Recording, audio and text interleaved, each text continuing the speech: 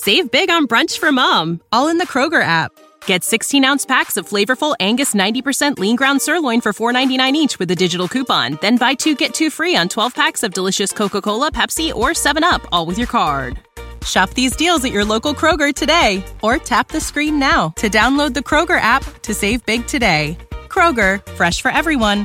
Prices and product availability subject to change. Restrictions apply. See site for details. I'm Rod Serling. You're listening to the Zero Hour.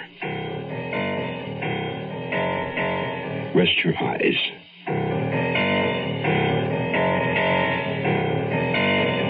Exercise your imagination. This week, Patricia Power's eerie saga of a neighborhood besieged. Face of the Foe.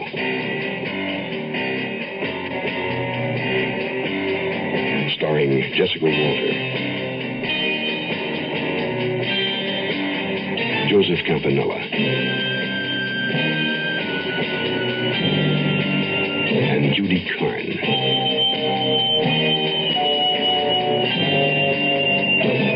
In Elliot Lewis's production of The Zero Hour.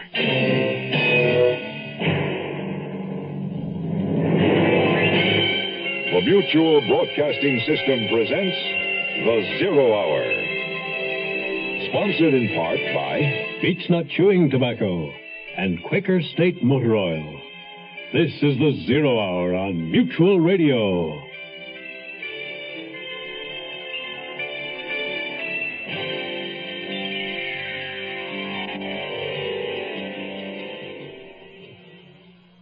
As in every winter, Montreal is crippled by seasonal blizzards. But residents along Winnicott Road are also paralyzed by something they're not accustomed to. The threat of being raped and murdered. Tension in the vicinity is running high. Doors are locked and chained. Friends and neighbors eye one another with suspicion. For Laura Prescott, having been assaulted in the park, a new boyfriend has brought an element of security into her life. But for her roommate, Nicole Nugent, the killer, whoever he may be, has struck tragically close to home. The third murder victim is Nicole's own Aunt Emily, the picturesque Blythe spirit who was apparently loved by all. 3 questions linger in the minds of all concerned. Who is this madman lurking about? Why is he doing these terrible things? And finally, and most desperately, who will be his next victim? Face of the Foe continues in a moment. Hello, this is William Conrad. If you're planning a trip abroad this year, you'll be returning to the United States through customs. You'll be asked to declare, either orally or in writing, everything you've acquired abroad and have in your possession at the time. Your baggage and belongings will be examined, and during thorough examinations for illegal narcotics, you may experience a slight delay. In order to clear customs more quickly, it's a good idea to keep all sales slips and have them handy when you make your declaration. Also, do your best to pack the articles you've acquired abroad in the same suitcase. Know before you go about customs rules and regulations. For free information, contact the U.S. Treasury Department's Bureau of Customs District Office nearest you and ask for Customs Hints for Returning U.S. Residents. You'll find the Customs Office listed in your phone book under U.S. Government.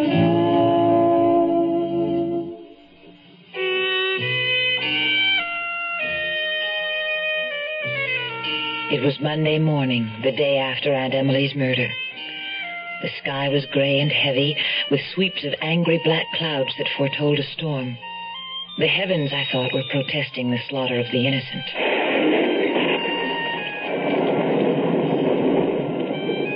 Chris was with me, our quarrel forgotten and his book willingly set aside.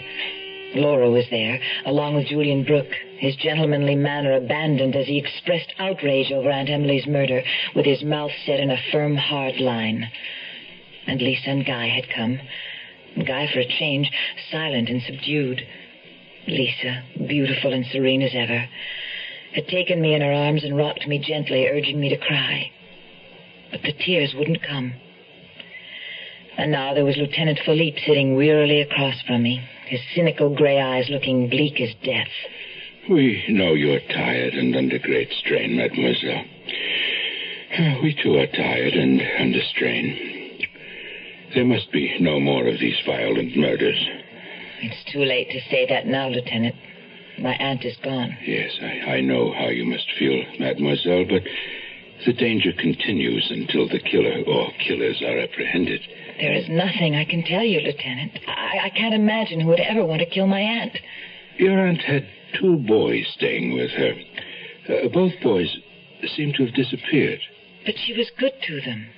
They wouldn't have any reason to hurt her, except... Except what, mademoiselle? Well, one of them, Tony Bartha. My aunt was going to ask him to leave. She thought he was into the drug scene. He might have become angry and... Then, Mademoiselle Nugent, there was someone, after all, who might have had reason to harm your aunt, I suppose so, Lieutenant. It seems there's always someone. Lieutenant, was my aunt sexually molested? No, mademoiselle. She was spared that indignity. Although, as in the case of Elsie Grunberger, it may only have been that something frightened the killer away. And so my Aunt Emily, who loved life and lived it with such zest, now lay stiffly in a mahogany casket between a pair of flickering tapers in a flower-banked room of Hanson's funeral parlor, her eyes sealed forever against the world of Maya. A bewildering variety of people came to pay their last respects. The stunned and frightened remaining members of St. Simon's Choir, of course, and a dozen young monks from the Hare Krishna temple in saffron-colored robes with tilaks painted on their foreheads. A group from the drop-in center with Donald Hamill and Tony Bartha conspicuously absent. A supermarket clerk, the woman from the cleaning shop, the tea importer on Blurry where Aunt Emily had gone every month for her special blend of Darjeeling tea, who told me Aunt Emily had known almost as much about tea as he did, and a grizzled old shoemaker who said that Aunt Emily had been a woman after his own heart. She had always demanded that thick, stout soles be put on her shoes, none of those fashionable skinny ones that wore out in no time. The shoes were for walking, weren't they? And she always had him put cleats on her heels so people could hear her coming. That was my Aunt Emily. I thought of her gleaming red motorcycle, stored away for the winter in her garage, and I knew what Aunt Emily would want me to do with it. If Donald Hamill ever returned, it would be his. It was the night following Aunt Emily's funeral, and Chris had suggested supper for just the two of us by the fire in his comfortable bachelor apartment. You're not eating anything, Nicky. What are you thinking about? Oh, I was thinking about my trip. Oh, this has certainly taken the shine out of it. Oh, but your Aunt Emily would be the first to urge you to go, despite everything. I know. That's why I'm going, despite everything. 3 weeks in Jamaica is just what you need. But it seems a bad time for me to go away and leave Laura alone in the apartment. If you think she's nervous about it, why don't you suggest she go and stay with a friend while you're gone? I think I will. One thing we've decided, we're having a peephole installed in our apartment door. That's a good idea. There's still that question of whether or not Kathleen Windsor and your Aunt Emily willingly admitted the murder or someone they knew and trusted. I'm exhausted from trying to figure out who did it and how. I'll just have to trust that Lieutenant Philippe will eventually catch the murderer. Lieutenant Philippe looks too tired to catch anybody. But you're right, Muffet. You try to put everything out of your mind except your trip. And giving you my answer when I get back. You don't even have to worry about that. Considering all that's happened, I can wait a little longer for your answer. Oh, Chris, you're so dear. I don't know why I keep putting you off.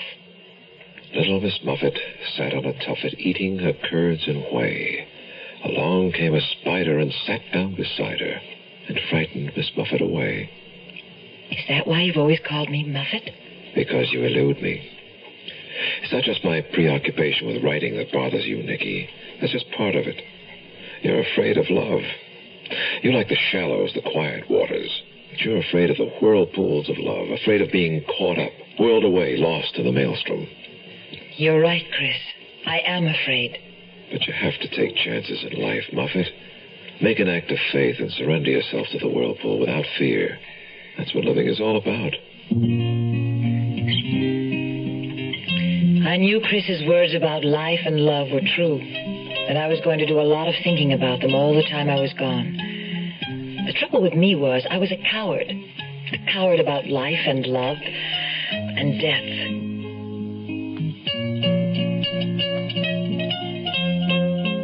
My daddy was a mighty fine man. He taught me a thing or two. A woman can hurt, so you stay on your guard, and beech nuts the tobacco you chew. Them times we'd go fishing, my daddy and me. He'd tell me everything he ever knew. We'd go after big mouth in close to the bank, and beech nuts the tobacco you chew. Around here, beech nuts the word for chewing tobacco, and it's been that way, father and son, for a long, long time. What's the secret? It's the way beech nut just keeps getting better. Like beech nuts, a lot moister these days, with more taste and less stems. Big improvements. You ought to try today's beech nut chewing tobacco. And now I'm a daddy with a son who's full grown, and I tell him a thing or two. Scared money don't win. Evil women drink gin, and beech nuts the tobacco you chew.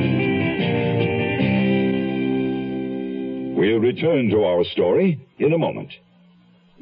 Now, here are the Bunkers, Gene Stapleton and Carol O'Connor. The house we liked the best wasn't the one we ended up buying.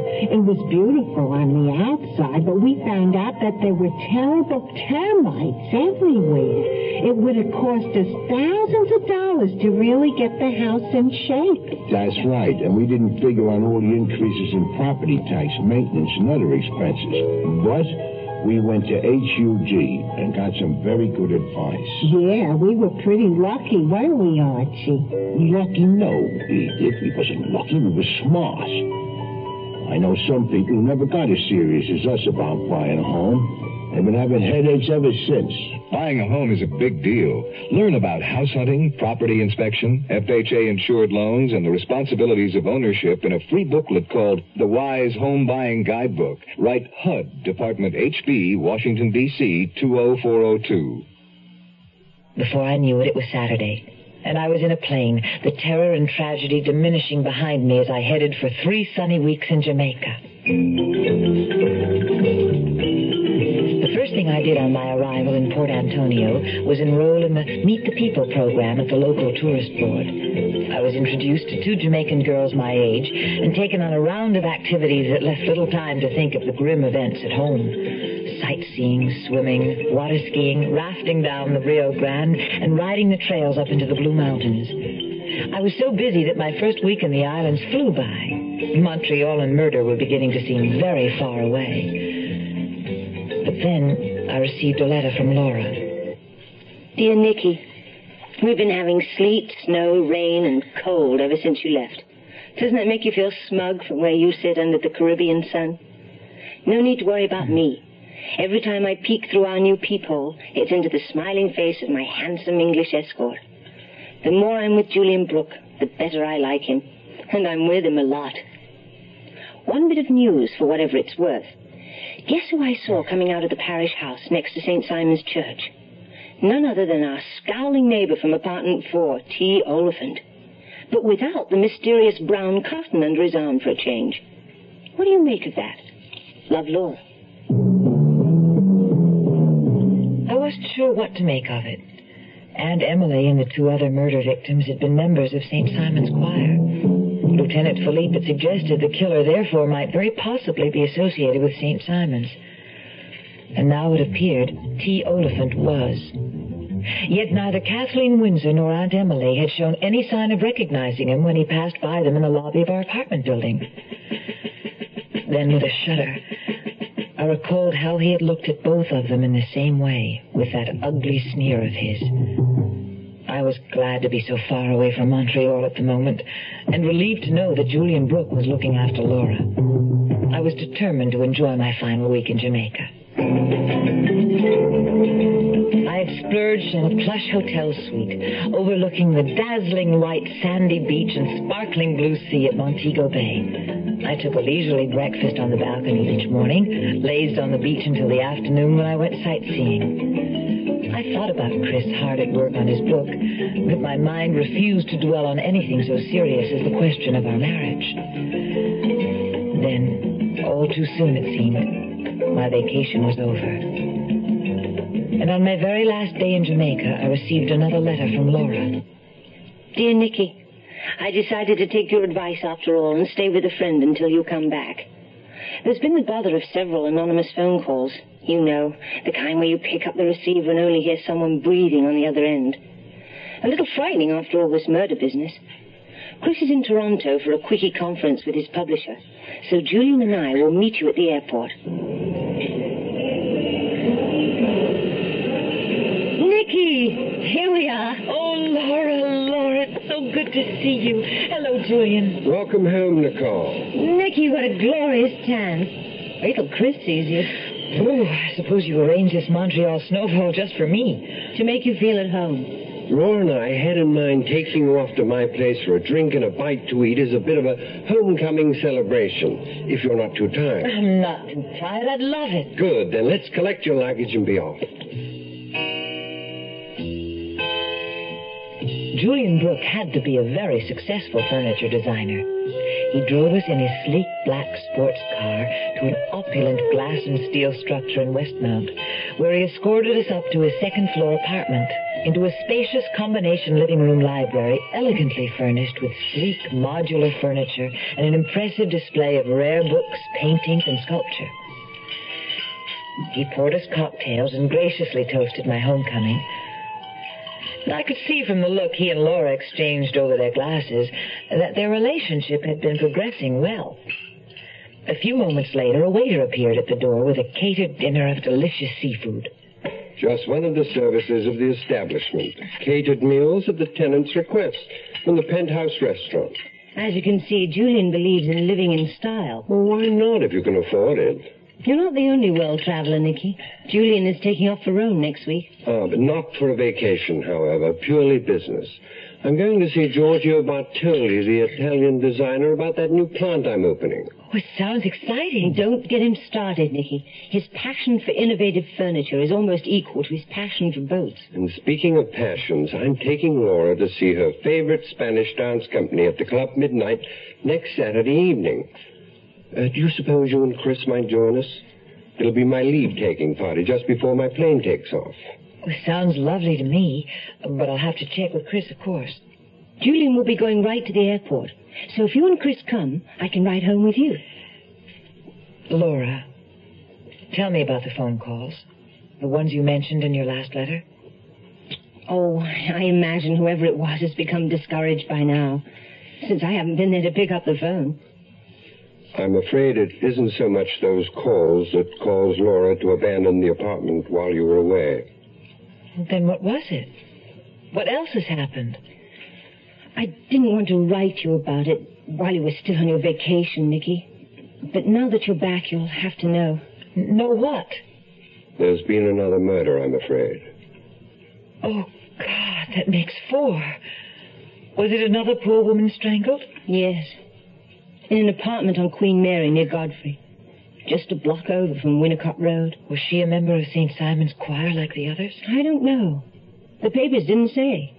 It was a very sparse account. The police are under a tremendous amount of pressure, I suspect. 4 murders, and they don't seem any closer to an answer. There's a little town in western Pennsylvania called Oil City where they make peace of mind.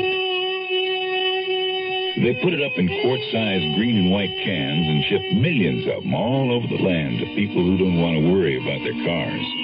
This peace of mind for car owners is called Quaker State Motor Oil. The folks who make it are experts, men who really know motor oil, because that's been Quaker State's specialty for over 50 years. Quaker State starts with the finest natural petroleum the earth provides, 100% pure Pennsylvania-grade crude oil. Then they put it through step after step of refining and fortify it to fight heat and rust and dirt and wear and give your engine the protection it needs. Quaker State Motor Oil. Who says you can't buy peace of mind? Quaker State your car to keep it running, yeah. To keep it running. The Zero Hour continues after this.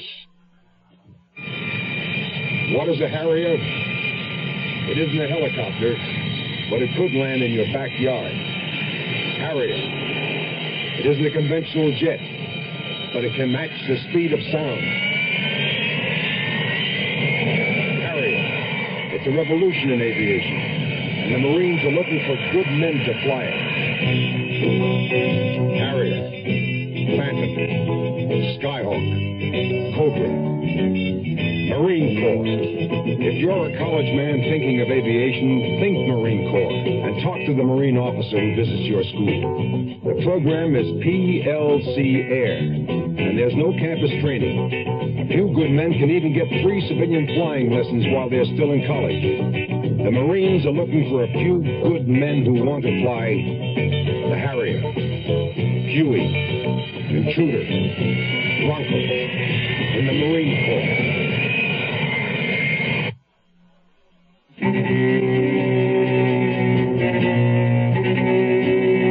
Another murder, the fourth, just 2 weeks after Aunt Emily's.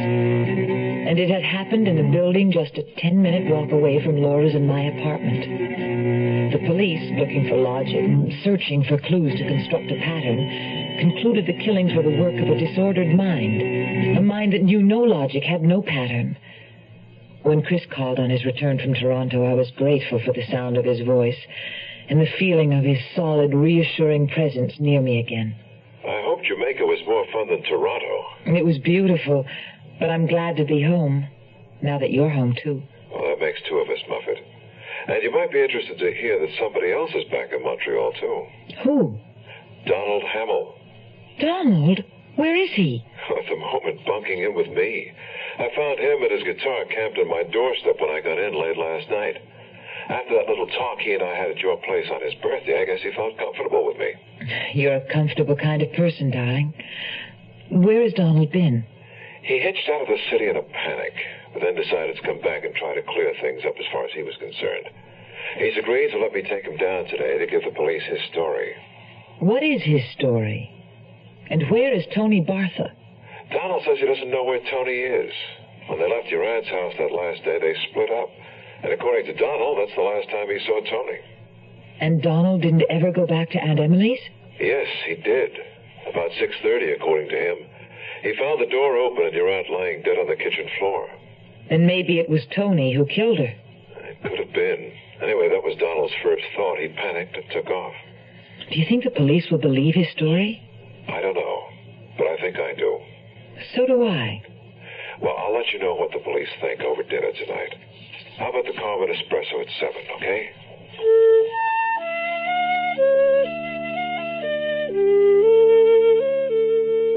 Oh, Nicky, was that tan, you're more gorgeous than ever. Oh, Chris, thank you. Now I know how much I missed you. Well, that's what I was counting on. Nicky, you're back. Oh, Guy, I didn't see you come in. Hello, Guy. Oh, I'm glad I ran into you two. I have something to show you. Look. It's a surprise for Lisa. Do you think she'll like them? Why, they're really beautiful earrings, Guy. Those green stones are emeralds, in case you're wondering. I hope Lisa likes them. How is Lisa? More beautiful than ever. Maternity becomes her. Lisa could never be anything but beautiful. I know. Every time I look at her, I find it hard to believe she's my wife. Do you really think she'll like the earrings? That was Guy Saverin's big problem. He was so unsure of himself that he could never stop putting on a big show, even with his wife. Poor Lisa. I knew how she was going to feel about another of Guy's expensive gifts. Where was he getting the money to buy them? That's what I wondered.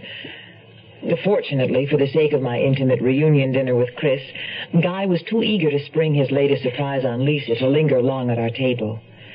Between his deadline and the extra work I found piled up at the office after my 3 weeks away, Chris and I had no other chance to be together the rest of the week. By Friday evening, I felt up to nothing more than a light dinner and early to bed. As I opened the door on the quiet apartment, I realized it was the first time I'd been home alone since I came back, since the police had issued their grisly warning.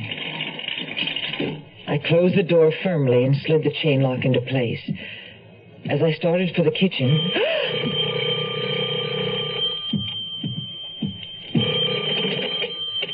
Hello? Hello? Hello? Who is this? Say something. Oh. I dropped the receiver back on the hook, drawing my hands away as though the phone were on fire. A chill shot up the length of my spine. I should have let the receiver off. But perhaps this time it was Chris or Laura calling home for some reason. Why be frightened of a silly telephone? Even if it was that creep calling back, I could just tell him to bug off. Hello?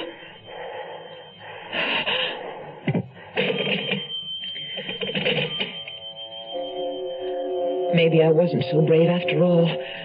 I decided to leave the phone off the hook and hope that no one would try to reach me. I'd have a quick dinner and get into bed. And tomorrow I'd suggest to Laura that we have our number changed. The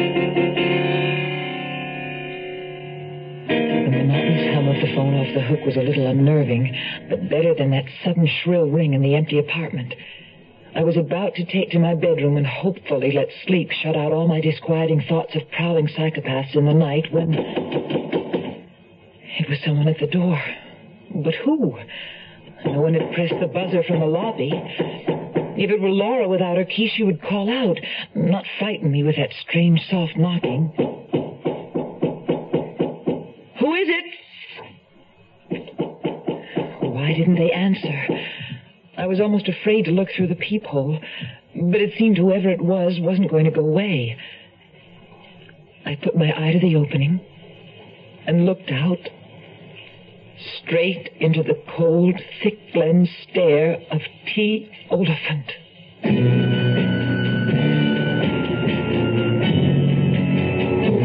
You are listening to Mutual's presentation of The Zero Hour. At 19, Jill Kinmont was one of America's top women skiers, till an accident on an icy slope left her paralyzed. Now, 17 years later, she's a teacher, a good teacher. I guess you can say I've overcome my handicap, but I couldn't have done it alone. I had family, friends, people who accepted me, believed in me, and helped me believe in myself. Yet there are millions of handicapped people in this country who aren't getting the acceptance they deserve because some people think that a handicapped person can't hold down a job, can't pay the rent, can't learn, can't be a human being. Well, unless you recognize that we are human beings with feelings, with skills, with a sense of responsibility, then you're adding a handicap we can't overcome. This public service message brought to you on behalf of the Department of Health, Education, and Welfare and the Advertising Council. One more for the road. He took just one more for the road. He took just two more for the road. Who knows why? Three more for the road. He wanted four more for the road. Who knows why? Five more for the road. He needed six more for the road. Who knows why? Well, the road was shining like a silver ribbon, and the family was looking at the view, and the kids were laughing, and they all were living, and they never even knew what hit 'em. What hit 'em? What hit 'em? What hit 'em? The road was shining like a silver ribbon, and the Get the problem drinker off the road, for his sake and yours.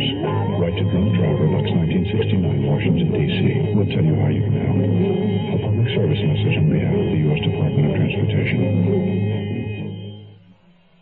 Tomorrow at this time, rest your eyes and listen here to this week's continuing study in suspense, Face of the Foe. I'm Rod Serling, and this is The Zero Hour. Today's episode brought to you in part by Beech Nut Chewing Tobacco and Quaker State Motor Oil. This is The Zero Hour on Mutual Radio.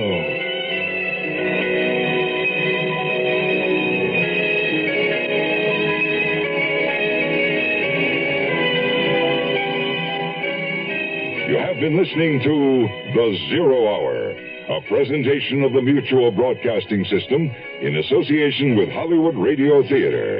Heard every weekday at this time. Rod Serling is your host. Zero Hour is produced and directed by Elliott Lewis.